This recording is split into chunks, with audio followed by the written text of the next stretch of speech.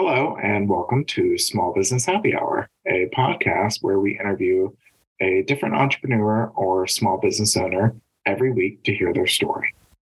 We chat about their business, passions, struggles, and all things small business. Oh, and we drink with our guests during the interview, hence the happy hour. I'm your host, Derek, founder of Yoga for All Humans, a fully online yoga studio. And I'm your host, Holly, creator of the blog The Bitter Lemon and author of many books. We are so happy you're here. Hi, Holly. Hi. How goes it? Pretty good. I just saw you because I took one of your yoga classes. It's been so long. I know, right? Long time no see. Yeah, that one's fun. So the one that Holly took is called Yoga for Beginners, and it's like we just take our time like exploring different ways to do common yoga poses. And the whole point of it is so that whenever you're in a yoga class where a teacher isn't necessarily giving you, recommendations for different ways to do things, you kind of feel more prepared to do what feels best for your body. Yeah, you can have them in your arsenal. In your arsenal, exactly. I'm trying to get back into my fitness game just because I've been noticing like not really feeling so great in the last couple months. And I definitely think it's due to just a sort of slow reach to like a sedentary lifestyle. I really hate saying that, but that's the truth of what has happened. Yeah.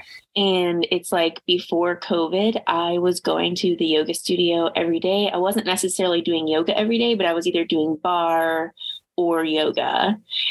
I felt really strong. I don't know if I was necessarily fit or healthy, but I felt really strong. Like I felt like, when you're starting a new workout or something like that, and it's hard at first, but then you start to get better at it and it becomes harder in different ways because you can like do the moves even better. That's how I was feeling right before COVID. And then when lockdown started, the studio I was going to started doing virtual classes.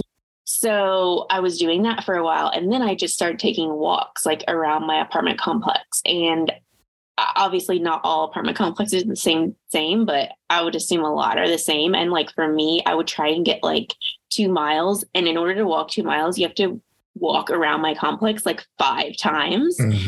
And I just started getting really like self-conscious about people watching me walk or people staring at me when I was walking, whether they like just think I'm weird or think I'm breaking into someone's apartment or what. Like, I don't know. But it was like getting to the point where like I was having such a mental block, even going on walks. And I just straight up like stopped doing much of anything physical. Yeah. I would go to some of the yoga classes like for Yoga for All Humans, but a lot of times it was more just like meditation or relaxation based, which is great. But I feel like I just lost a lot of like my muscle strength. So I mentioned before that I got a walking pad for Christmas, but I had no real like plan for it. I just thought, oh, I'll jump on it like whenever I have time, which I do. But I think for me, like I need to be a little bit more intentional about my efforts. So I started walking on it every day. Right now, I just have like a minimum goal of 2,000 steps. And then I usually get a couple thousand steps while I'm at work. So some days I just do the minimal 2,000, but sometimes when I put like an hour-long TV show, I can get like 5,000 or 6,000 steps on the pad. And even just doing that like every day for a week, like I already like feel better. So it's like after getting over that hurdle of just doing it, like now I'm like, okay, this is not horrible. Like I can do it. And now I was feeling like really just weak in my muscles and I haven't felt that way. So I'm relieved. That's good. Yeah, walking is something I'm still working on. Yeah. Because I still need to get out more to walk the dogs. I don't know. I've just had ups and downs where, either work or just fatigue got in the way, So well, that's good. I'm glad that you're feeling better. Yeah, and I am trying to drink more water. I feel like that's a struggle for me, always been a struggle for me my whole life. But yeah, I feel like I've been taking like a big thing of water to work with me and try and like finish it before my shift is over. that's good. So, yeah. Fun. I think I've talked about this on the podcast before, the gay blood ban. Because I met up with Zaina yesterday, which is one of our podcast guests that we had before. Met up with her for like a coffee chat. We said we were going to be productive, but we weren't. We just talked the whole time. Yeah. But we had plans to be productive. But I met up with her and I was telling her about, my issue giving blood. And she was like, this sounds so familiar. Have you talked about it on the podcast? And I was like, I don't know, probably. Yeah. Yeah. Maybe so. So I went back this Thursday. Yeah, because I have to give blood every other month as like a therapeutic blood draw. Yes, we have talked about this because my red blood cell count is high. And it was like the highest it's ever been this time, like really close to the danger zone. So I'm glad that I'm doing it. I always get pissed off just because it's not being donated, it's being discarded. Hopefully that changes soon. But this time it was really insult to injury because they were giving donors Girl Scout cookies. Oh, God. Like every blood donor got a free box of Girl Scout cookies, and they were making like a big production of it at the check-in, which like I don't check in like everyone else does. So I'm already different. And so like at check-in, I was hearing all these people like, they're like, oh, you get a free box of Girl Scout cookies for donating. What kind do you want? I was like, you got to pick the kind? Yeah, they had like 4 different kinds. I was about to say they probably gave them like the fucking nasty lemon ones or whatever the hell. Ew. If you got to pick, like, damn. I know. And so like I'm sitting there like feeling really left out because I can't get my fucking Girl Scout cookies because I love Girl Scout cookies. So like whenever I go back to actually give my blood, the phlebotomist, she was really sweet. And I was just like, I feel really sad because I can't get Girl Scout cookies because I'm not allowed to donate blood. And she was like, I agree. It's bullshit. What kind do you want? I'll go get you some. And so you ain't got me my Thin Mints. Yay! I know. It was so sweet. I mean, I didn't really expect her to do it, but she was so sweet. And it was just like, yeah, I agree. It's bullshit. Hopefully one day you can actually donate. Well, I'm glad you got the Thin Mints. I am too. And I made a TikTok video about it. It's blowing up. I might be going viral on TikTok. Oh, wow. I saw your reels about it. There's a lot of people actually commenting on it on TikTok. I've never had people actually comment on my videos on TikTok. People are fired up about it. So that's good. People should be fired up about it. Yep. Raising awareness.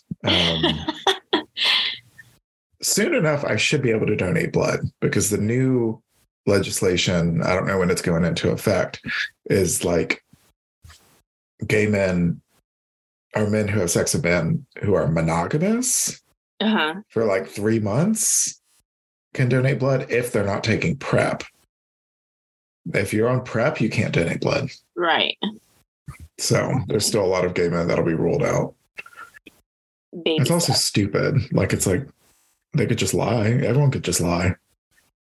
Right. And I mean, that's what we talked about before. Like, straight people are not like monogamous and perfect either. Yeah, exactly. On a positive note, I guess that was positive because I got my cookies. Cookies, yeah. I did get my cookies. I found a new TV show that I think that you would like. It's called Not Dead Yet. Have you heard of it? I don't think so. I want to say it's on Hulu. I don't know if you have Hulu. I do have Hulu. Okay, I think it's on Hulu. It's called Not Dead Yet. And it has the girl. Did you watch Jane the Virgin? No. Okay. Do you know who the actress is in Jane the Virgin? Yeah. Okay. She's the main character in this show, and I love her. I forget what her name is. I know it's not America Ferrera, but they remind me of each other. And then did you watch New Girl? No. Come on. I know. I feel like I have not watched so many popular shows to watch. Like, I never watched One Tree Hill. And I feel like either. That is on my list of things that I need to watch. Yeah, I never watched that either. So in New Girl, there was a character named Cece who I loved. She reminds me of Jamila Jamil. I've always wanted this actress to have more roles because she was so good in New Girl. There were a lot of annoying people in New Girl, but she didn't annoy me. So she's like the best friend and another main character in the show. But it's really good. It's like, you know, one of those like 20 to 30-minute shows, like easily digestible, very silly, very funny, but also like a lot of real moments too. And the general concept is this girl like kind of uprooted her life, moved like to Paris for a man, you know, and of course now they're broken up. She's back. She's having to like restart her career because she gave up her career. So she's having to restart her career, has like a roommate who's kind of weird and you kind of figure out why. And then just dealing with bullshit at work. She was like working at like a newspaper and so they stick her in the obituaries. And then like the whole premise of the show is like, she can see the dead people that she's writing the obituary about. Okay. Yeah. And so it just goes from there. It's good. It's funny. Writing obituaries is a common first start for writers. Yeah. Right. So that's where they stuck her because they're like, you got to start over. Yeah. Okay. What's it called again? Not Dead Yet. I'm going to write it down. It's really good. And then I'm excited because I'm going to Trader Joe's today. Yay. Every now and then I'll do like a big Trader Joe's haul. I haven't been in forever. Yeah. So I'm going to go to Trader Joe's because I want to make homemade pizza. Okay. Yeah. And they have really good pizza dough. Yeah. I was about to say like they have, but then I was like, maybe you're making your own too. Yeah. They have good pizza dough. Yeah. I'm not there yet. You know, I'm going to try to like probably find a recipe in that Jamie Oliver book that I used to do my lasagna. But I'm not making my own dough. Trader Joe's also has shredded almond mozzarella. That's good. Fuck yeah. That sounds good. Good to know. Okay. Yeah. Cool. I am the same. I don't do like all my shopping at Trader Joe's, but like I'll sometimes get like a hankering for certain things that they have. And I'm like, okay, I need to go and get like all the Trader Joe's things. Yeah. Their frozen section is just so fucking good. There's so many good frozen things. They do have good frozen stuff. And so, yeah, I had a little bit of a rough week this week, freelance wise. I have like one main freelance client and I'm not going to lie, like we've had a rocky road. You know, she was someone that I don't even know how to say this proper. Like someone I know referred me to her. So we started working together like in September, real small, like 1-2 articles a month. And this is something I really like. A lot of freelancers that I follow that are really successful in their business have it down pat. Like they have these contracts that they send people. They have certain rules. Like if, you know, I have less than a 24-hour turnaround, I charge you 30% more. Or if you don't pay me on time, I fine you this or whatever. I have honestly I've never been like that. And most of the time it's worked out for me, but a lot of times it's screwed me over that I haven't like put measures in place to protect me either financially or mentally. Mentally is really like because the boundaries are just like not there. I made the mistake of like, since starting off so small with her, I didn't set those boundaries, like whether we're talking about a contract or just saying like, hey, I don't work like this. And now that the work ramped up, I feel like I really like kind of screwed myself over because there's now such an expectation to be available 24/7. And that's not right. Like that's not feasible. And I am always fully transparent about the money that I make. I feel like that's something that's necessary among freelancers, among people, among women. And like, when I'm telling you, like the most I've ever billed this client is $3,200 a month. So that does not make it possible for me to sit and be available 24/7. When I tell you I set my Slack to be unavailable forever, I just put myself offline. Like I'm there, but like, it's not going to be green. I don't blame you. Because I do not work like that. Obviously, I'm not paid to work like that, but even like everyone needs boundaries. For me, the biggest thing is like, I need to know when the deadlines are and when stuff is really due so that I can plan my day, not only because I have other work to do, like with my retail job, but I also have personal projects I'm working on. And I just want to know, hey, do I have an hour to take a lunch? You know, I really hope I don't sound like a whiny baby. But now I'm just like, I feel like, okay, I got my glasses on. I can see what's happening here. And I now have a mental goal of like when I want to be done with this, like whether it's be done with freelancing or be done with this particular client, because I don't feel good about myself when I'm doing work for her. I don't feel good about the situation. I feel really taken advantage of, to be totally honest with you. So on the one hand, like sometimes it really sucks to realize like, okay, I'm getting burned. But on the other hand, I'm like, okay, well, now I know. Now I know, and I'm making proactive efforts to find more freelance clients for right now. I'm also, I really don't know if I want a full-time job, but I'm looking just to see what's out there for part-time work even. But this morning I woke up, like I set my alarm to like wake up early, and I wanted to like chill before I took your yoga class. And I finished the Sean Avery book. Oh gosh. Okay. I mentioned it like a few episodes ago. He's like a kind of like a, I guess, controversial hockey player, just because he's like really known for like getting in all the fights and whatever. So I read this book, like not really knowing too much else about him. I knew that he was like into fashion and stuff like that. But even like the forward of the book is like, he's basically saying like, if you pegged me as a villain, like if you think that hurt my feelings, like you actually made me more famous and more richer. So he's kind of taking this like, embracing that image. And throughout the whole book, he's kind of like trying to say that that's just like an on ice personality that he used to like propel his hockey career, which when you're reading the book, I think if you take that as truth, then you can be like, okay. I think obviously all of us feel like misunderstood throughout our life.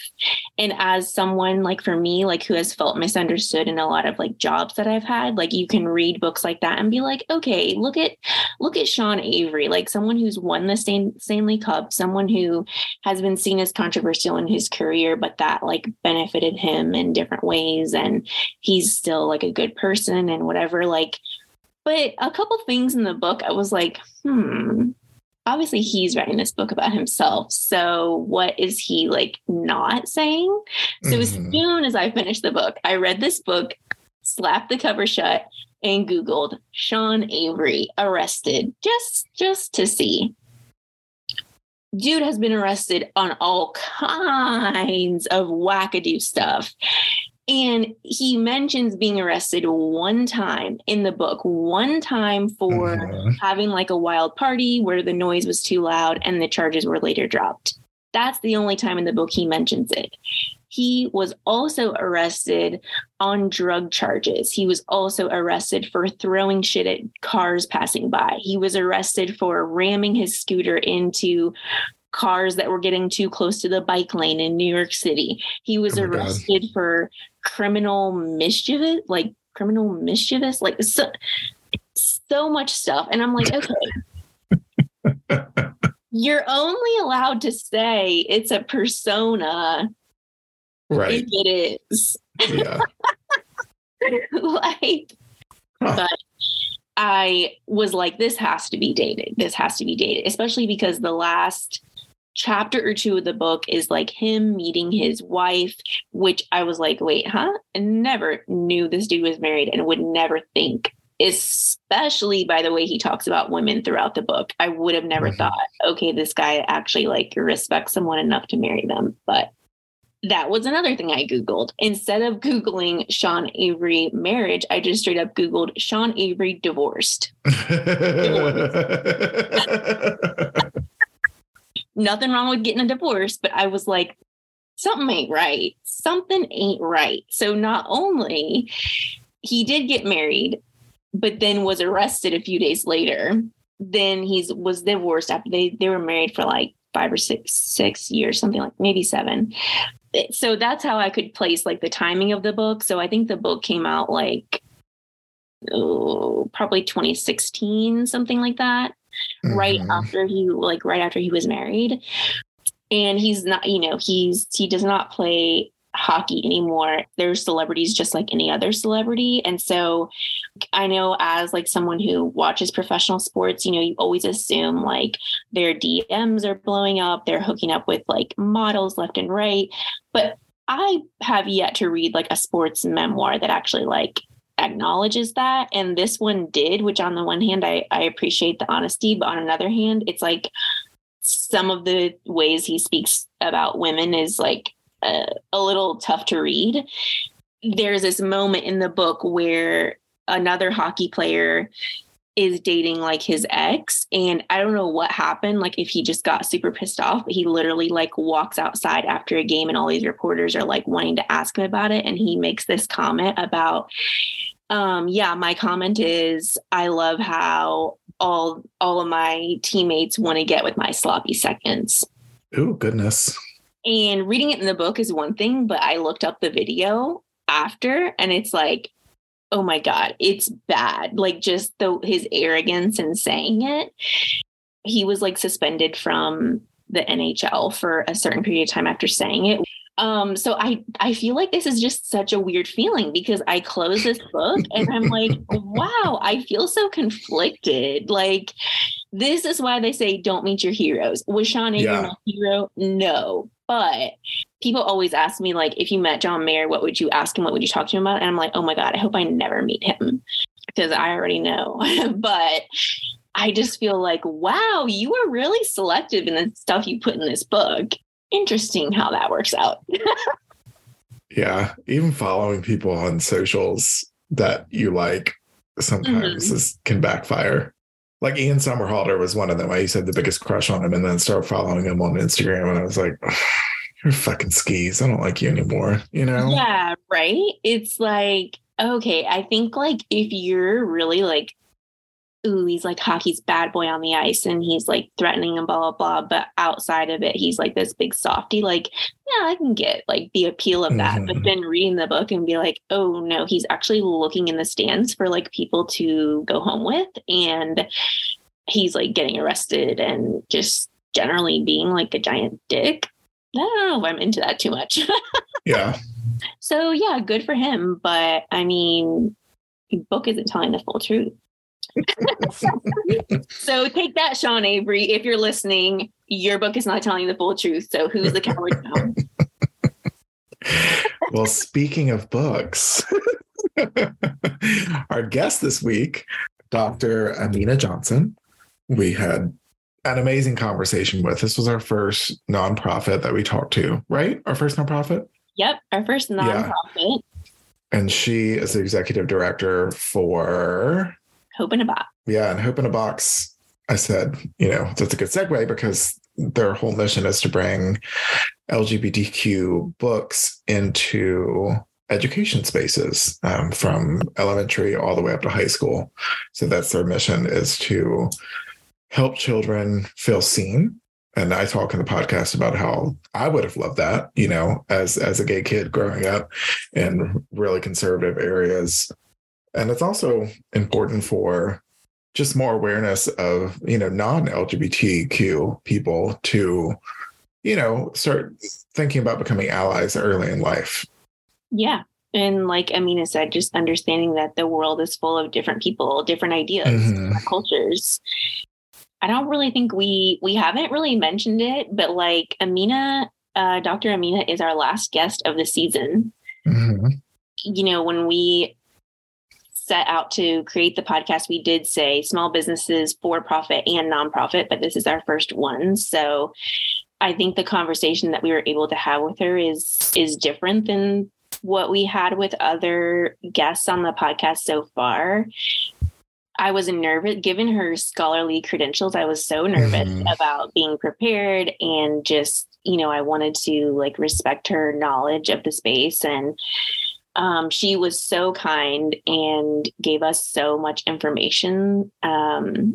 I think people are really going to walk away from hearing it, understanding so much more about just the landscape, like the political landscape of not only the attacks against the LGBTQ community that are happening now, but just generally like everyone that's not cis, white, straight, basically.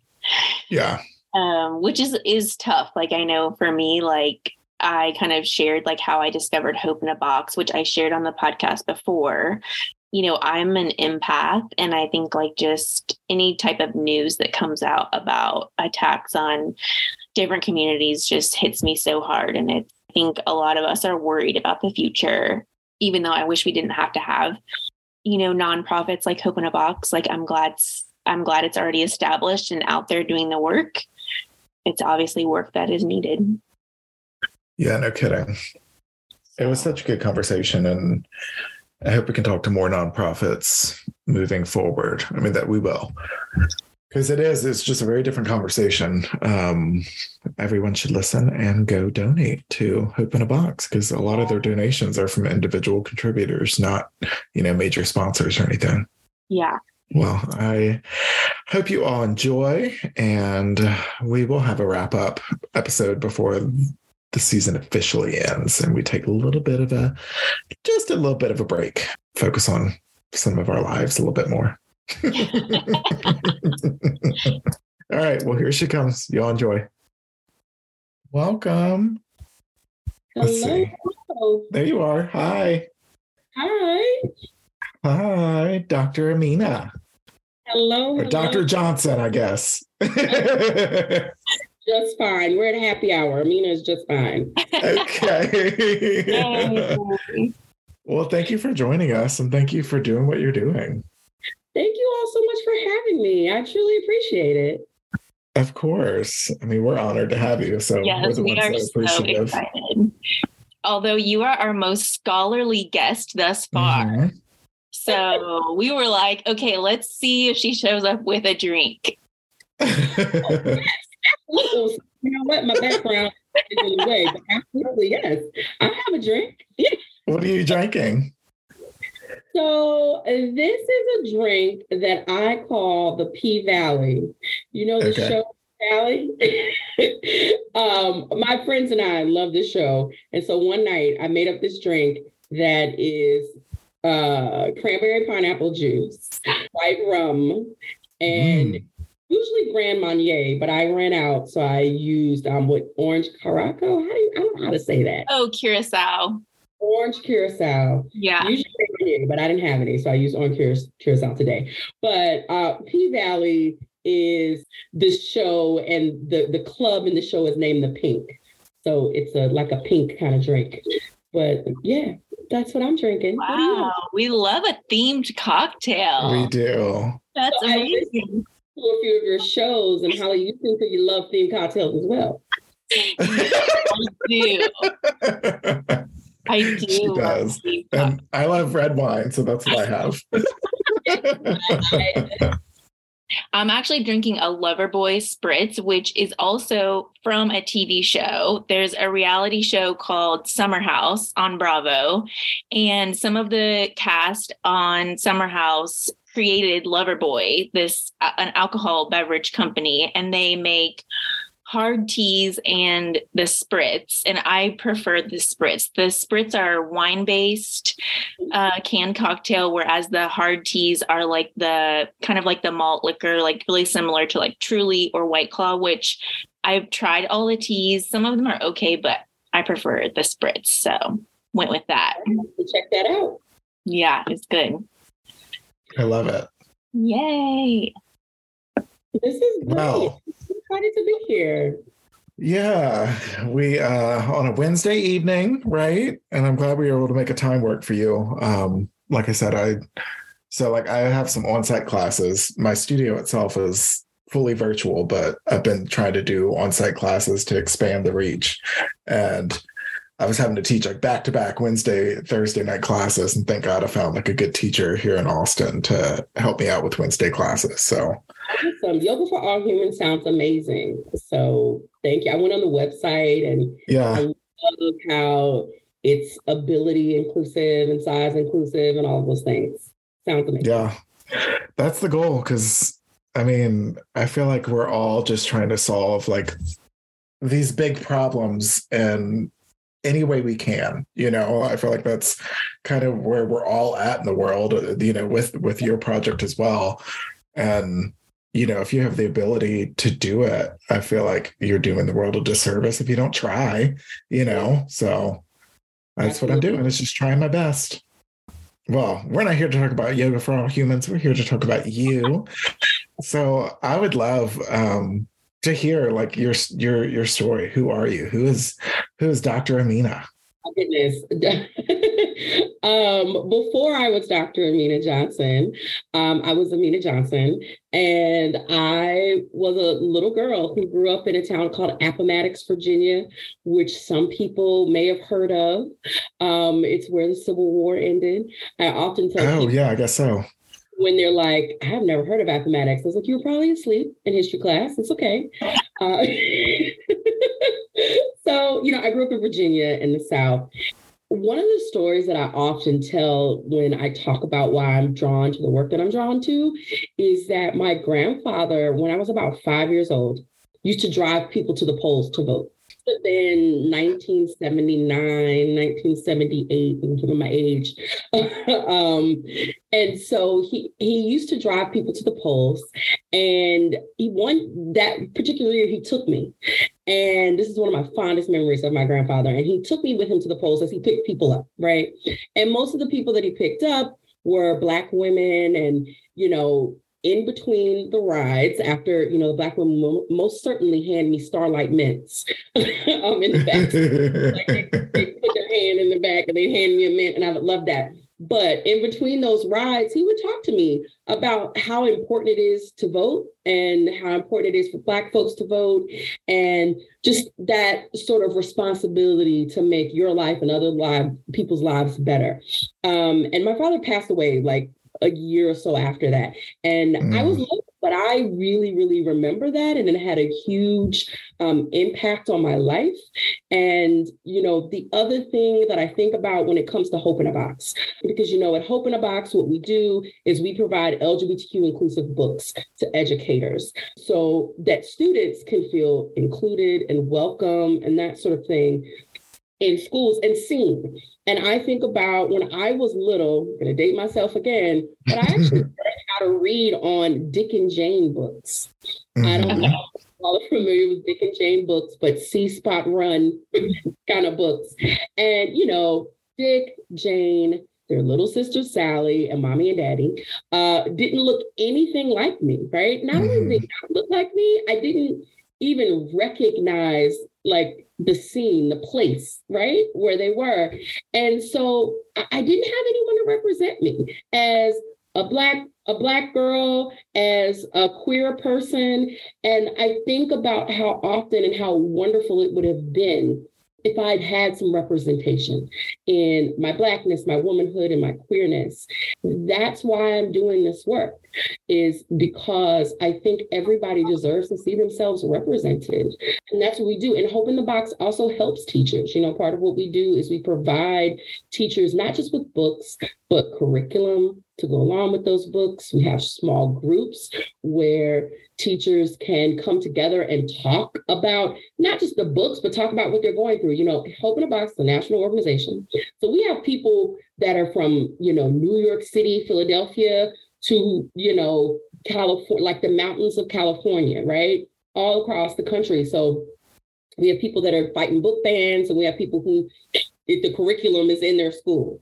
That's who I am and why I do what I do. I just want representation. And I'd like to say, too, that these books are not just good for LGBTQ students. They're good for all students. People need to, the world is a diverse place. There's all kinds of people. And, the subjects that they talk about affect all people. So that's who I am a little bit and what Open a Box is. I love it. You said, you didn't feel seen. I grew up in Baton Rouge, Louisiana, so the Deep South, and went to a private Southern Baptist school from 5th grade to 12th grade. And I was doing I was telling Holly before we got on here, because, book banning is obviously going to be a topic that we talk about. I was like, we didn't have Harry Potter was banned at my school. So like, Wow. so like, I mean, I can't even imagine how I would have felt growing up if I had had just books that like made me feel seen, because I was just like beyond confused because I was battling Christianity and, of course, pray away the gay. And I was trying to pray away the gay myself. And, it was just a really complicated childhood. And there was just nowhere for me to get information to know that like I wasn't weird, like I wasn't different. I was just me, and there's other people like me. So, I mean, I think this is amazing. Thank you for, stepping up and doing it. That's awesome. Thank you. Yeah. So when did Hope in a Box start? I was trying to look on the website, but I didn't see a year. So Hope in a Box started in 2018. It's fairly, newish organization. Our founder, Joe English, started this because he had the same desire to be seen. And he grew up in like upstate New York, not New York City. And he thought about the same thing that we're all talking about. What would it have been like if I had books that represented me? And so, he started with a smaller cadre of schools. And, today we've sent almost 1,000 books. It's like a high number, like 987 or something, like, I rounded up to 1,000 to schools. And, we've turned into this organization that, people have been searching for. And honestly, I mean, in 2018, we were dealing with some of the things that we're dealing with today, but, time goes fast. Mm-hmm. And it just has become sort of an organization that is of its time, right? But yeah, that's when we started. And, I thank Joe every day for doing this. You talked a little bit about like if an educator comes to Hope in a Box, reaches out to you, kind of what they get. Can you go into a little more detail? I know it's really kind of extensive what you provide. Of course. If you sign up for Hope in a Box, once it is decided to get your box, and the thing that I failed to mention is that boxes for Title I and rural schools are free. If you're a Title I school or rural school, these books are absolutely free. So you get a box somewhere between 15, 20 books, and that varies kind of based on availability, really. So you get a box of books, and you also get access to what we call our teacher hub. And in our teacher hub, we have curriculum for several of the books. We have other information about Hope in a Box and tips and that sort of thing. You also get access. We have a private Facebook group called Educators for Hope, where teachers, talk about what's going on. They share information, that sort of thing. But the one thing that I really love is you get access to these, what we call small groups. And these educator small groups right now happen twice a week. You'll go once a week, but they happen 2 times a week for different groups. And one on like a Saturday and another one on, I think, like Wednesday or so. And teachers get together and they talk about lots of things. One, how they're teaching these books or using these books, but they also talk about, what's going on in their local area around these books, and they get that type of support. And it also serves as a book club. They read one of the books that we have. And it's actually, the teacher small groups have been my favorite thing. I am not in every state, right, that we're in. So I get to meet these teachers and talk to them and find out what's going on. So that's what you get access to if you get the box. Cool. That is very cool. This is how, when I was thinking like, oh, they get a curriculum, I literally was picturing a binder of printed materials. So that's where my brain, when you were like, oh, it's like something I'll log into, I'm like, wow, of course it is. Look at me thinking it's a printed binder. Yeah. The curriculum is actually curriculum for different books that we have. And on our website, we have something called the Hope 100 that anyone can access. And it's our top 100 books, right? And you can see on the website, there'll be like a little star or something next to it, and it'll say it have curriculum. Now, if you don't have a box, you can't access that curriculum. But if you do are part of the project, then you can access that curriculum. Okay. Have you written any of the books? The ones that I've read the most are like we have elementary, middle, and high school books. Okay. And some of the books that I have read that, quite honest, have had a huge impact on me are some of the elementary school picture books. Sure. Yeah. They are just, one, you think back to like, kids need this. And the elementary books aren't necessarily, blatantly saying, oh, somebody is gay. Like, there's something maybe about two dads and two moms. But some of the books my favorite book is a book called Neither. And it's a book about this little creature who was neither this or that, right? There was like the land of this and the land of that. And then there was neither. And it's so sweet. And for any kid, right? Like, you're not this, you're not that, you're neither. And how that, they were accepted. And it's just a sweet book. And, then there's a book called Night and Night and Princess and Duchess, I think. And those, I know I'm like silly. It sounds silly. I love it though. No. I love those little kid picture books or, early reader books because they're so sweet. And I just think about, my wife is an elementary school teacher, actually. Oh, okay. And I think about the things that she talks about with her kids. And, she teaches, kindergarten to 5th grade. So they're like 5 to 10-ish.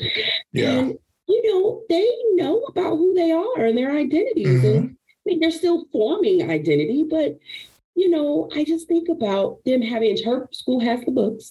But I just think about what it would be like for those little kids, and even a kid that is not queer, to like the land of this and that, and I'm neither, right? Like, and to get affirmed that it's okay to be who you are, and if who you are is different, it's just fine.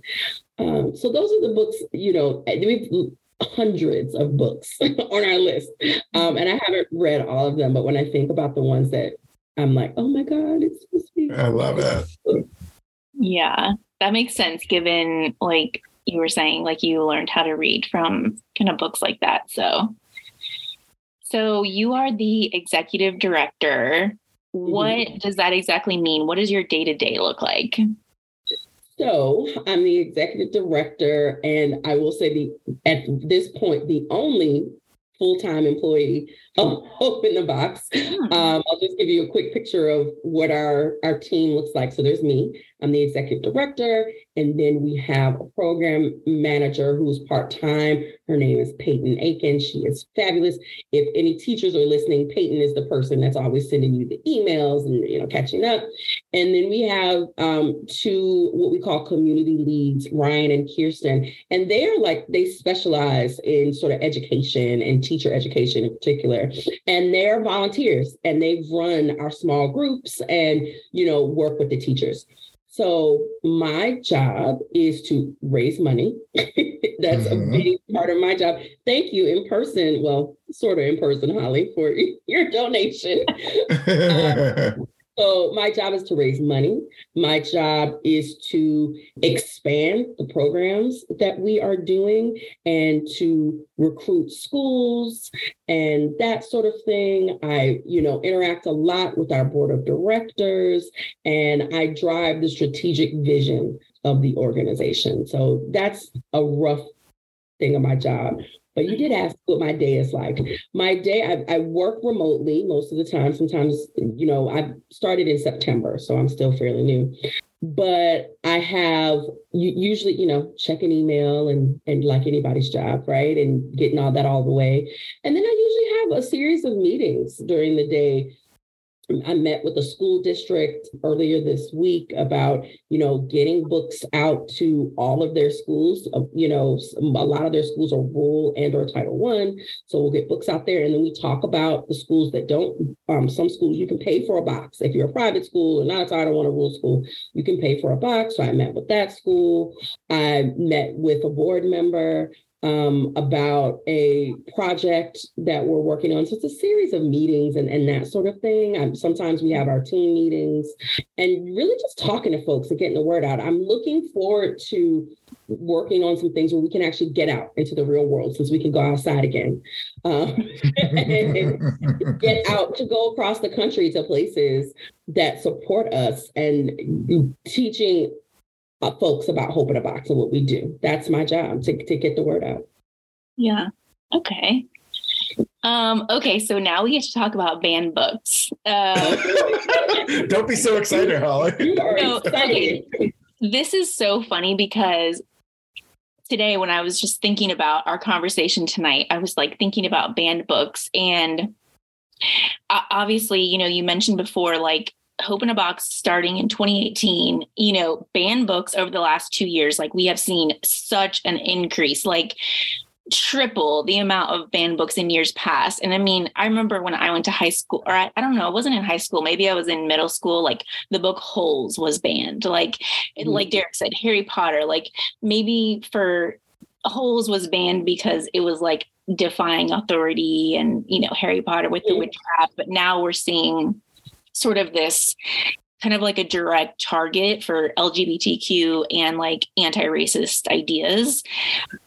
And correct me if I'm wrong, but the reason I laugh when I said we need to talk about banned books is because I served jury duty like toward the end of last year, and you can't talk with anyone about, the case, including the other jurors. And so one thing we would do to pass the time is look up all the books that had been banned, and we would discuss, like, why did we think they had been banned?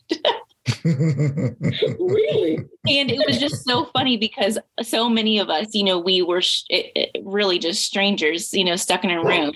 And we'd be like, wait, why was that one banned? Why was that one banned? And a lot of it is like classics that maybe at the time were seen as controversial, but obviously now we're seeing more of this like direct target. So as far as I understand it, like anyone can sort of propose to ban a book in a school district. It's really just sort of like they present, their reasoning for wanting it to be banned, and then either the librarian or the school board like votes, and the decision comes from that.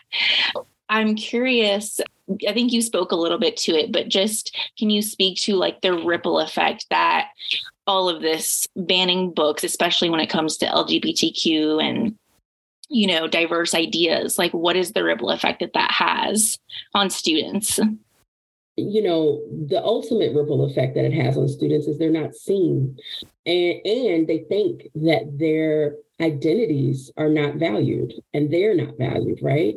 And it's interesting. We talk about there's banned books and there's challenged books. And it's exactly what you said. A banned book is banned. We don't want it in schools or, that sort of thing. And a challenged book is that it's been challenged by someone. And, so that's interesting, right? Being a Black queer person, right? You are banning my identity. You are challenging who I am, right? And I think that's the ultimate effect. And that's always been the ultimate effect, that there's no free flow of ideas, the censorship piece of it. But what's really interesting to me about this most recent challenge, the most recent bannings and challenges, is the effect that it has on educators.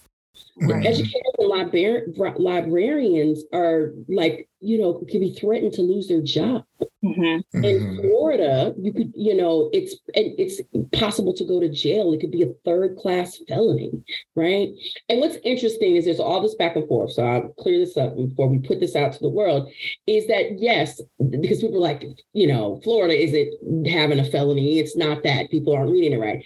I read the actual law, right? I went and read it, and it said possibly a third-class felony. I personally think it's probably more of an empty threat, but it's there. Someone could act on it, right? Like we have a teacher from Florida in one of our small groups. We have several teachers from Florida, but this particular one is in our small groups. And recently, they were told that they couldn't have, books on the shelf that, talked about sexuality, all of these things, right? And if they did, it could be a third-class felony. It's possible it could get fined up to there. And teachers were taking books off their shelves. They're, if you look at some of the articles, teachers have covered them up with like paper, like their bookshelves are covered in paper. Because it's like, it can't even be shown, there. And so we said to this teacher, we said, well, did you take them all down? And she's like, nope, I'm risking going to jail. She's like, I'm keeping them up. And she's like, the only ones that I took down, because I think she teaches elementary school. And she said, the only ones that I took down are ones that people may think are more middle school books. So they're not really age appropriate anyway, regardless of the topic. She said, I took those down, but the rest of them, I kept up. And she's risking so much by doing this. And I think, to me, yes, the ultimate impact is students not being seen, not feeling like they belong, but also educators are risking their careers. Yeah, I think you bring up a good point, because I'll be honest. I mean, obviously I heard about Florida's, we're calling it the Don't Say Gay law, but I thought, when I hear about it and the very little that I read about it, I thought it was one thing. But when I was actually preparing the questions for our conversation today and looked at the law, it is really a parental rights law that targets educators, which actually floored me even more than what I initially thought the law meant. So it's just like, if you're saying, if a child comes home from school and says, my teacher spoke about gender or sexuality, like, that's it. Yep. And the thing that's interesting, too, about these newer laws is they're getting more sophisticated, if you can call it that. Like, when people think of banned books, it's like, I think about, what is it, Huckleberry Finn? Yeah. Like, Huckleberry Finn is banned, right? The color purple, yeah. Right. You can't have Huckleberry Finn, the color purple in school. You cannot have it done. That's pretty straightforward, right? Like, a teacher understands what that means. Like, these books are not to be in my classroom, or I can't teach about them. But they just describe like anything that is sexual. They have these descriptors. So it's like, this is like left up to the principal, the parent, really, to decide what they think is too sexual, to whatever the word is, right, for their kids. And so that is really scary, because that just means anyone can come in and talk about that. And that's what's really scary for me, because they've just basically opened it up to like just have full control. Mm-hmm. Yeah, it's terrifying. It's really terrifying. And one of the newer programs that I want to start doing, and, I'm in the works. I'm saying we, but I am in the works of thinking about how to do this, is that we are at this point giving teachers books that could get them fired, could land them in, with some type of legal charges. So I want to, as part of our support for teachers, to provide them with like, here are tips if you have these laws in your jurisdiction, right? Mm-hmm. It's going to take me a little while, because I got to, every jurisdiction is different, right? Mm-hmm. And to be quite frank, every school district has like, these certain books are not appropriate to be in school. And that's makes sense, right? So every school district usually has something like that, right? But it's not as nuanced and not, as directed as what we're seeing in some of these places. So I want to give teachers tips on, if the books that you have are challenged for whatever reason, here's some tips on what you can do. Yeah. That's because, Derek and I live in Texas, and what happened in Granbury, Texas, that has been sort of the root of this, they banned like 130 books or something just in 2022. And I think it's Florida and Texas that have like the top, which we'll get into what else Florida and Texas are doing a little later. But I think, I know for me personally, like, I'm a huge reader. I've always been a huge reader, but in 2020, when, institutional racism was sort of brought to the forefront of a lot of people's minds, one thing that happened was like all of these books from Ibram X. Kendi and Britt Bennett like became bestsellers because all the white people went out and bought all these books by Black authors, which is fantastic. But it came along with this conversation of like, does reading books by Black authors or LGBTQ authors, does that really change laws? Is that really activism? And I know as a reader, like for me, I see reading as like an entry point into the conversation, and it's a way for me to privately learn where it is not someone's job to educate me on what I don't know. But I'm curious where you stand on that. Like, how can bringing these books back into schools combat ultimately like these divisive laws? Well, as I said, students get to be seen, right? They get to see themselves. And students who are not LGBTQ or not Black, in the case of books about Black folks, they get to learn that there are other people in this world, right? Like, to be honest with you, I think, the ultimate goal is students get to be seen. But my second goal is like, these kids need to know that there are other people that are not like them in this world, right? And if you grow up and you understand that not only people are not like you, but there are ways that this country discriminates against them, be it about racism or homophobia or sexism, and they can get to be who they are. Like, you've got to realize that there are other people that are different. When I think about these book bans, particularly the book bans about race, and I know, in Hope in a Box, we definitely are intersectional, but, we LGBTQ, but particularly these book bans about race, it's like, well, it's going to make my child feel uncomfortable because they're white, right? And then the books about sexual orientation, it just makes me feel uncomfortable, as a parent. And it's all about this discomfort.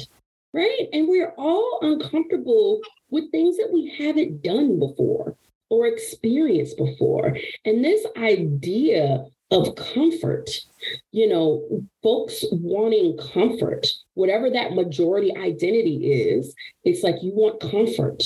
Right. Like, and so this thing that's different is uncomfortable. And yeah, I think reading these books as kids, hopefully, the cliche, the children are the future, they will grow up understanding about other people's lives. Right. I grew up in Appomattox, Virginia. Not a lot of Black folks, not really a lot of at least out LGBTQ folks. And so, people don't see these people. And when you don't see something, what do you think? It doesn't exist. Right. Yeah, that's what I think. It's just that we need to let these kids know that they're okay, and that there's a diverse group of people out there that have all kinds of lives.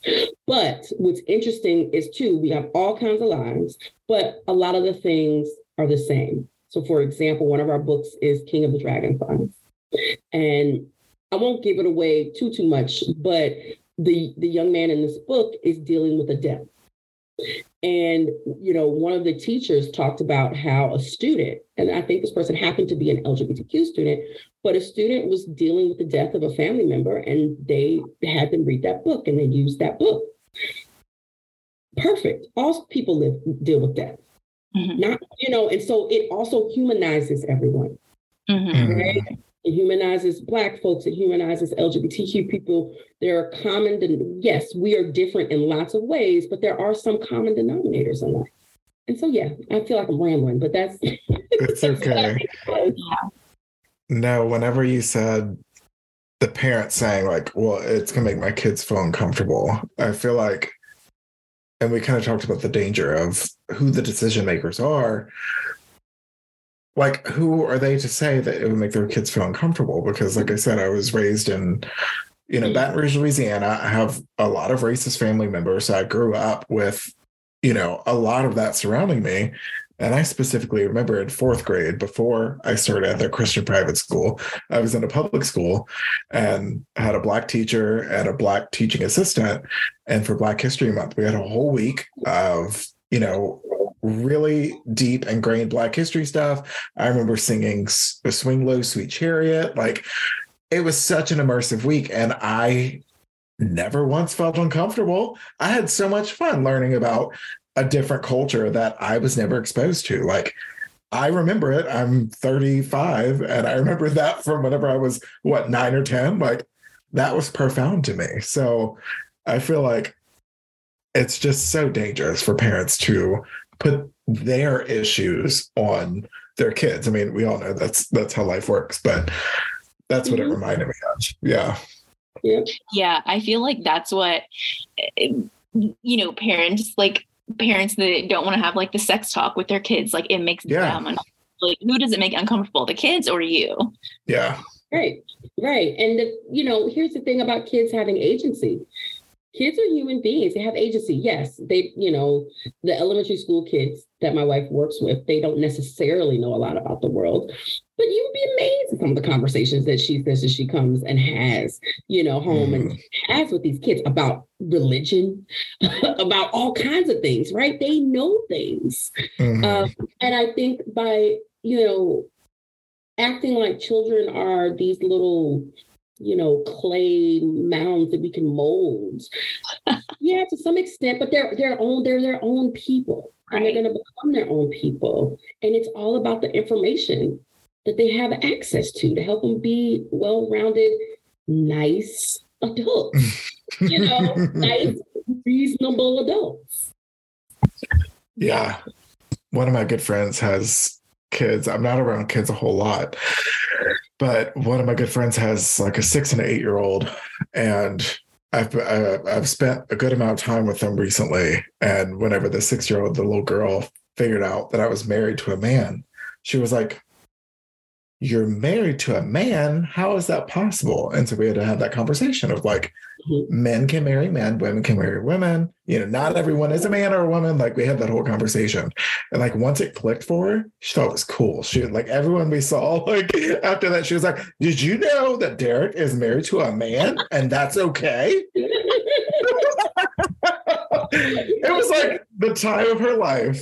Exactly. But what's so interesting about that is that she's only 6, right? I'm assuming, since they're kids of your friends, that your friends don't care that you're married to a man. Of course, that they're fine with it, but she's only 6. But in the world, in the soup that she's been swimming in, she's like, "How are you married to a man?" And that's the reason we need to have these books. So kids know, like, you can marry a man, you can marry a woman. It's interesting you say that. So our nephew, when my wife and I got married, we had a no kids wedding. Like, nobody could come to our wedding that was under like 15. And our nephew at the time, I don't know, he was probably 7, 8. I don't know. He was young. He came to our house, like, I don't know, some months after the wedding. We had photos of our wedding. And he was like, "You got married?" And we were like, "Yeah." And, at first I was like, "Oh boy, here you go." Conversation. And he was like, "Why wasn't I invited?" He wasn't invited, not because we got married. And it's like, I was expecting, like, here we with this conversation. He wanted to come. And so we don't give kids enough credit. Yeah, absolutely. We don't give them enough credit. You talked a minute about the intersectionality, which is, I had a question about that, because I know for me, pretty much right when Trump became president, I changed my career path a little bit and worked for Whole Women's Health, which is an abortion clinic based in Texas. And they have a history fighting, laws, anti-choice laws. And when I started working there, I knew nothing about the historic fight of abortion rights and the intersectionality of all of it. And that is one thing that really opened my eyes a ton. So just for our listeners, I think if you could touch on the intersectionality, like, this is not just about books. Like, it's a larger calculated effort. You've kind of mentioned it, but if you would just kind of share like your insight on that. Absolutely. So yes, it's not just about books. It is about folks, the kids seeing themselves, teachers having freedom to teach and all of these things. But the intersectionality piece is, we have books about folks from all walks of life, right? People of color. We have a couple of books, I'll say that out there. Hopefully there's some authors that, with some disabled folks. This idea that when it comes to queerness, that it's kind of seen as white, right? Like, it's just coded as white in our world. And So we want to make sure that kids of color, be they Black kids, Latinx kids, they see themselves and know that they can also be queer, right? And so that's the intersectionality piece that we want to get. And we want to make sure that when, teachers are, teaching these books, and I'll be honest with you, a lot of the teachers are just sort of teaching them one-on-one. They have a classroom library and they have, students come in, but that teachers know how to talk to kids about this book in the context of that student's cultural experience. Right. And that's what the intersectionality piece is for us, is that, like I said, didn't know I was a little queer kid when I was reading those Dick and Jane books, but I knew those books were not for me. Even because and I call them creatures because it's like, I don't know, some type of little bird and little rabbit, but type of thing, they're creatures. If I had read neither as a kid, it was like, I would feel okay. I think often about, and this is going to be so sad, but the claymation Rudolph, the red-nosed reindeer. Yeah. You know that one?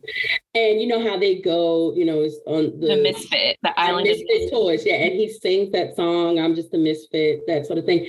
When I was little, I used to watch that and I would just cry and be like, that's me. I'm a misfit. I need to be on the misfit toys. And if I had some books to, say that it's okay. And, Rudolph was ultimately okay, right? To be a misfit, but that's all once a year, because I grew up in the country. So we didn't have cable. And when I was really small, VCRs weren't even a thing. That's how old I am. So it's not like I got to watch it over and over and over again.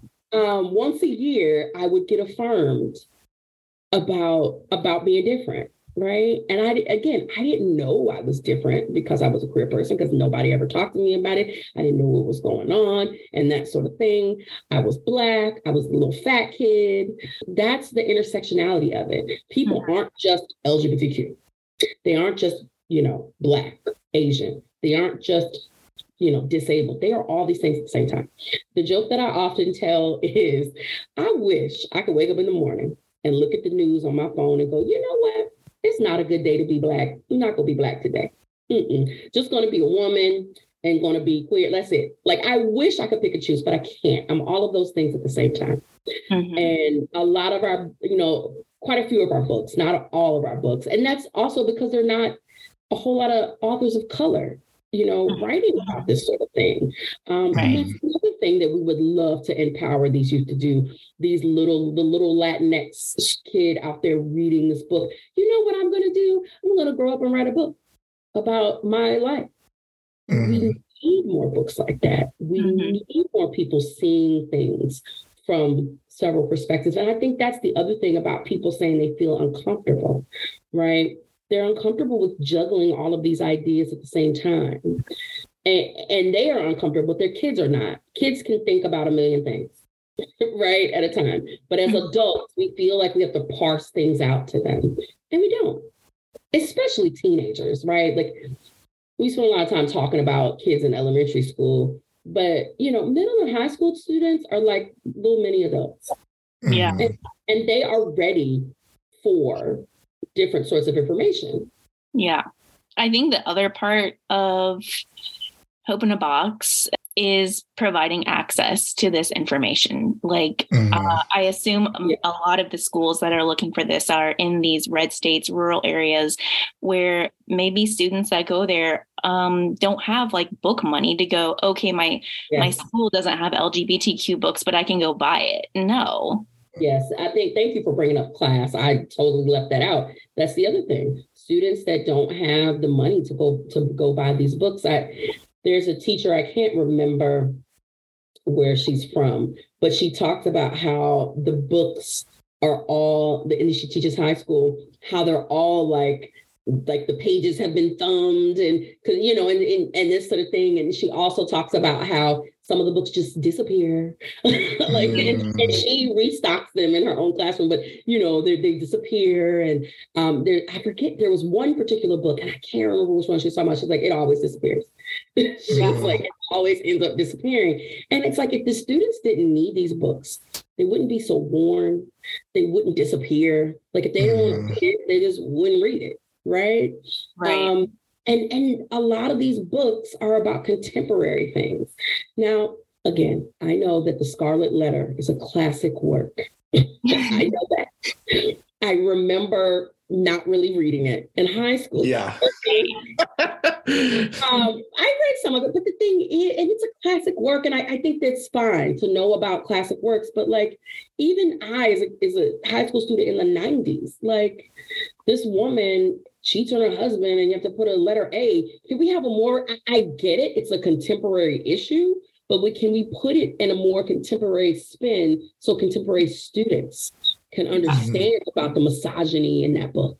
You know what I mean? Like, according to these teachers, the students, they just like eat these books. That's so sweet. I love that. Yeah. I mean, I think, Derek and I think we both have talked a lot about like a lot of the causes and charities out there are charities and causes we wish we did not have to have. Yeah. Which Hope in a Box is definitely one of those. Like, I wish there was not a need for this. And I think one thing is like, these sorts of things have always been political, but I think they've become more political and divisive in the past, handful of years. And I'm curious if that sort of political nature of Hope in the Box, which it sounds so crazy to say that, but it's like we had the same thing when I worked at the abortion clinic. It's like, it is political, whether you want it to be or not. Mm-hmm. And sometimes that worked in our favor in terms of getting funding because it was like, hey, help us combat these attacks. But sometimes it doesn't, because people don't want to put their money towards something like that. So does Hope in a Box face those hurdles, or? Most of our individual donors are looking to support something that supports LGBTQ kids. Mm-hmm. Like that sort of thing. You're supporting LGBTQ kids. I just want to really quick say something about this being political. Yeah. When people's identities are political. Yeah. That's insane. Yeah. Right? Yeah. Like, again, I keep using my own identity, but I'm a Black woman who is queer.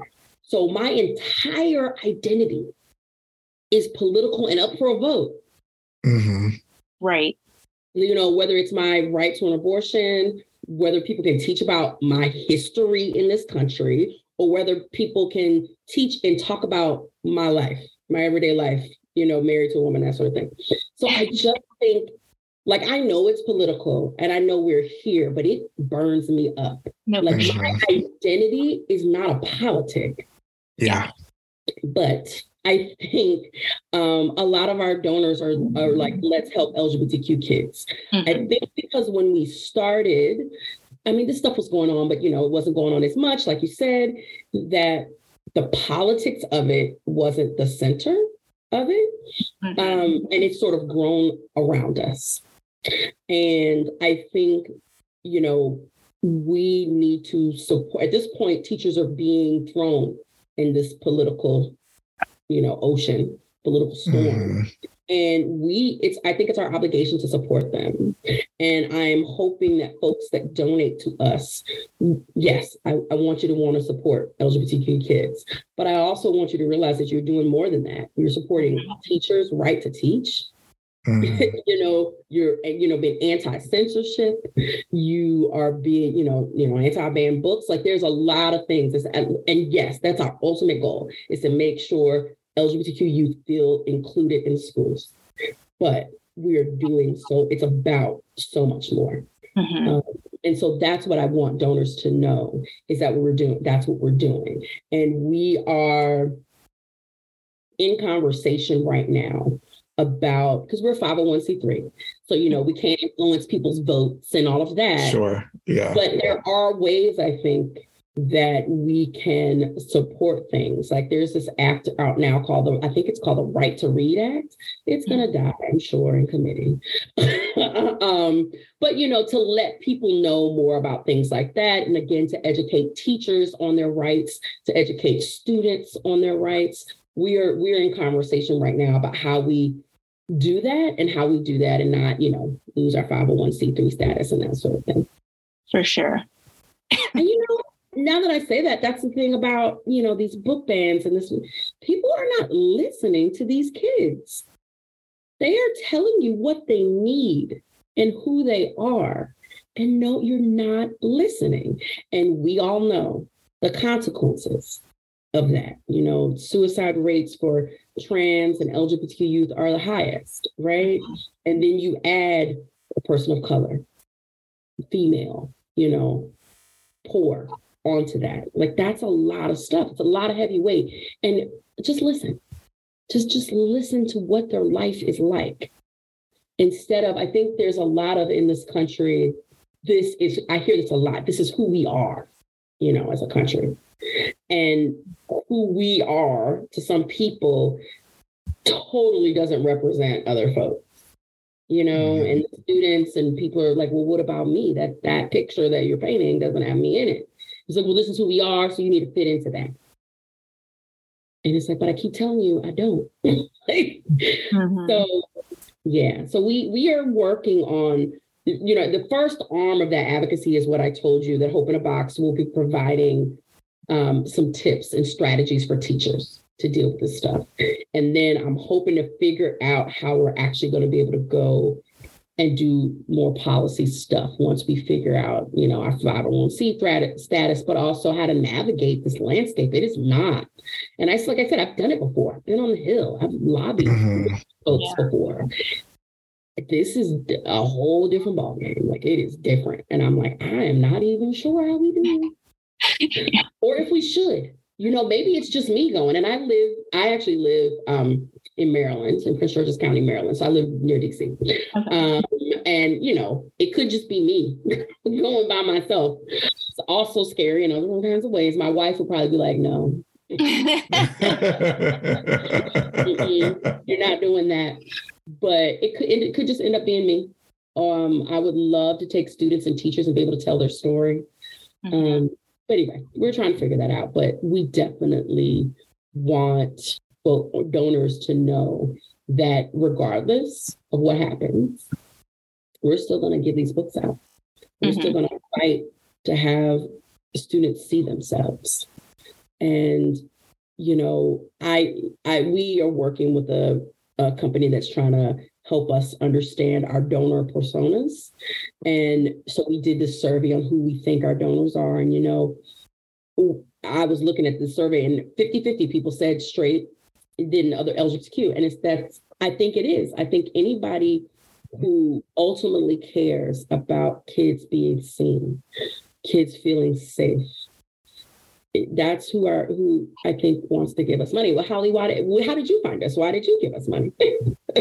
Yeah, I actually was telling Derek about this, that I watched this show on HBO Max called We're Here. I don't know if you watch it, but it's about drag. It's the three popular drag queens, Bob the drag queen, Eureka, and Shangela, which they just wrapped their third season. And what they do each episode is they roll up in these huge tour buses to a rural town that is usually very conservative, and they put on a free drag show. But what they do during the episode is they meet with each drag queen becomes a drag mother to someone in the community.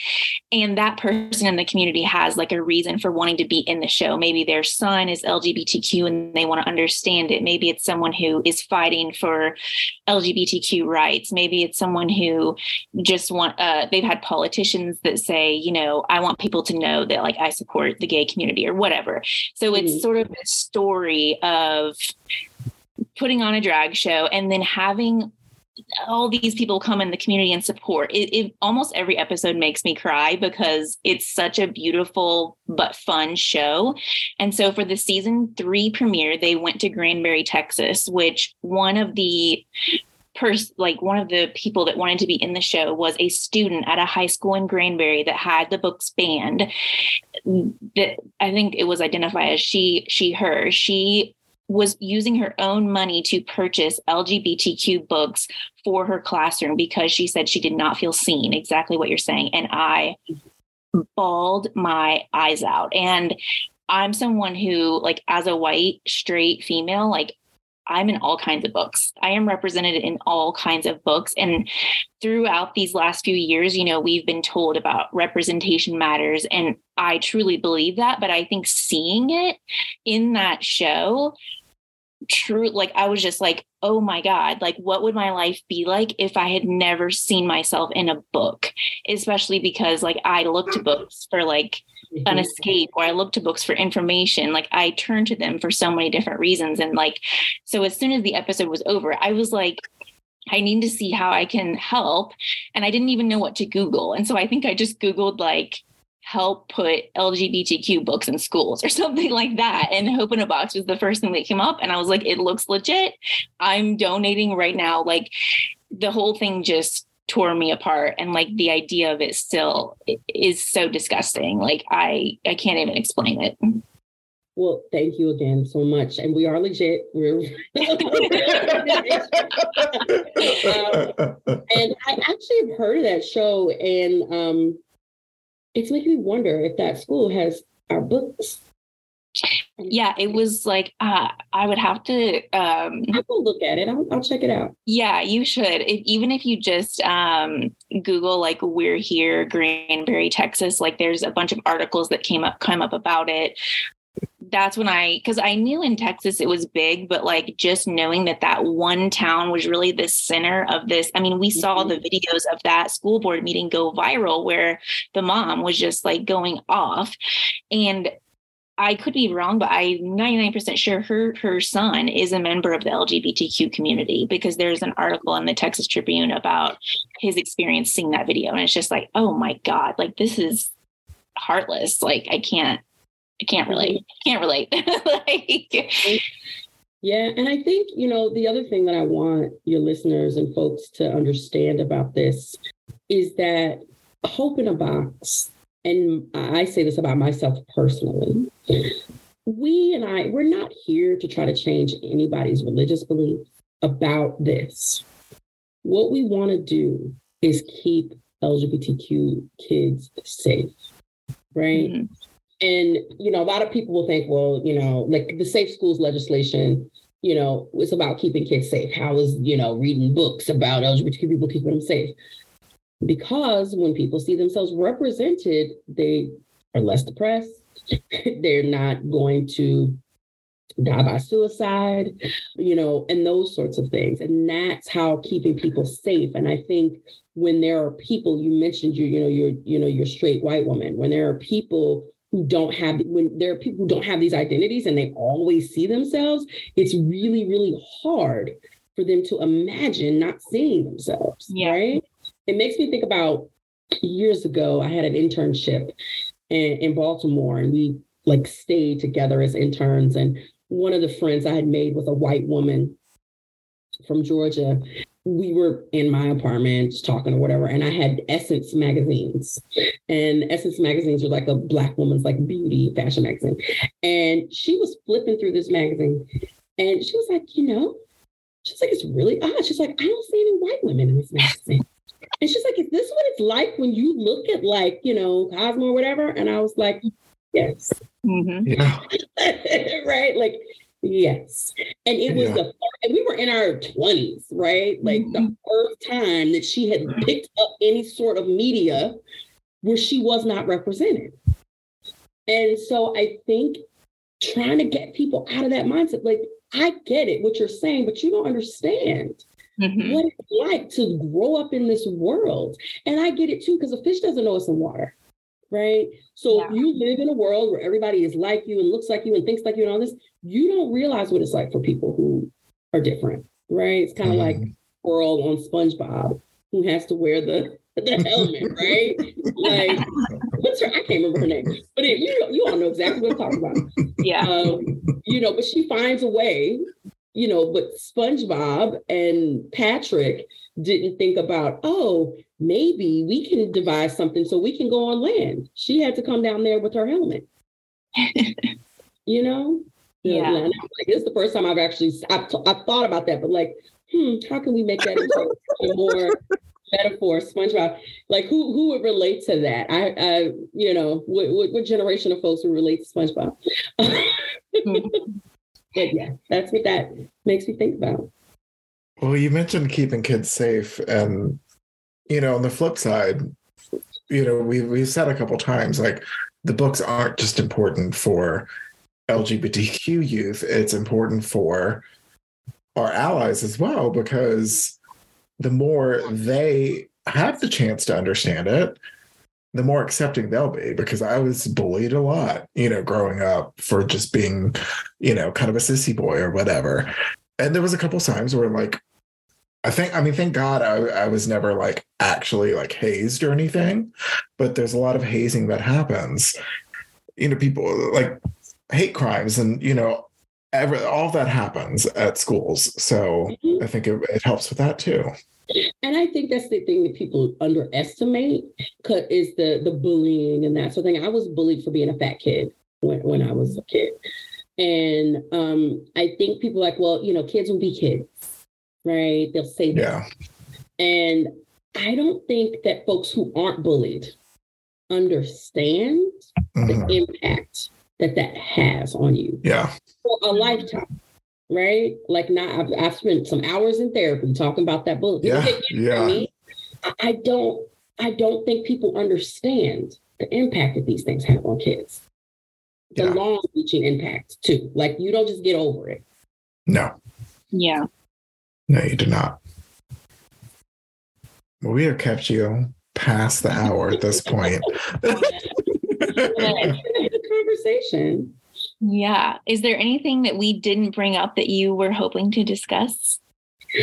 No, I just think, again, I just want to reiterate, if you want to help students to give to Hope in a Box, please, you can reach us on hopeinabox.org. I can send you all my socials so you all can have socials. And for anybody that's listening, that's an educator in a rural or Title I school, in any school really, but if you're in a rural or Title I school, you can get these books for free. And so please, reach out to us. If you go to hopeinabox.org, you can sign up and find out about it. If you are not a rural or Title I school, you can also get these books. Just contact us and we'll talk to you about that. But I really appreciate the time. It's been a great conversation. Yes. I kind of want to do it again. Like, every Wednesday we meet and we have right. Let's meet. Don't tempt me. Themed cocktails and talk about the state of banned books. Oh my God. Well, so you mentioned your socials. I looked you up. At Hope in a Box Inc. is Instagram. Yes, you're right. I've got a list. Hold on. Okay. We'll put them in the show notes too. Yeah, but Hope in a Box Inc. on Instagram and on Facebook. It's just Hope in a Box. It's Hope in a Box Inc. as well. Hopeinabox.org is our website. And Twitter, we're also on Hope in a Box Inc. as well. Cool. I love it. Love it too. Gosh. Thank you all so much. Have a wonderful evening. Thank you. Yeah, you too. It was so nice meeting you, and just lovely hearing all about it, and lovely hearing about you. Great. Thank you all. Yes. Well, if you're ever in Austin, let us know. I will. Austin is actually, when I was talking about some of the things we're thinking about doing, we're thinking about having something called a Hope in a Box book club. Book tour, where we come out to different jurisdictions, and Austin is one of the places. So I will let you know. Yes, that would be awesome. Yeah, let us know. And if y'all do that, let us know how we can support too, because we'd be happy to volunteer, help however we can. Awesome. So I'll be in touch about that. But yeah, and I've been to Austin once. I love Austin. Yeah. It was a fun place. All right. Have a good night. You too. Thank you so much. Thank you so much for taking the time to listen. Holly, where can people find you? They can find me on Instagram and Twitter at OrangeJulias7, also on thebitterlemon.com and on Etsy, Bitter Lemon Digital. And Derek, where can people find you? So I am on Instagram with my personal account at Yoga with Derek, and that's DEREK, spelled the correct way. And on Instagram for Yoga for All Humans, it is at Yoga for All Humans on Instagram, Facebook, and TikTok. Don't judge my TikTok game. I'm still learning. On LinkedIn, you can sync up with me, Derek Hagler, on there. And Yoga for All Humans has its own LinkedIn account as well. And of course, yogaforallhumans.com is the studio's website. Small Business Happy Hour has its own Instagram account at Small Business Happy Hour, or you can email us at smallbusinesshappyhour@gmail.com. Cheers. See you next Tuesday.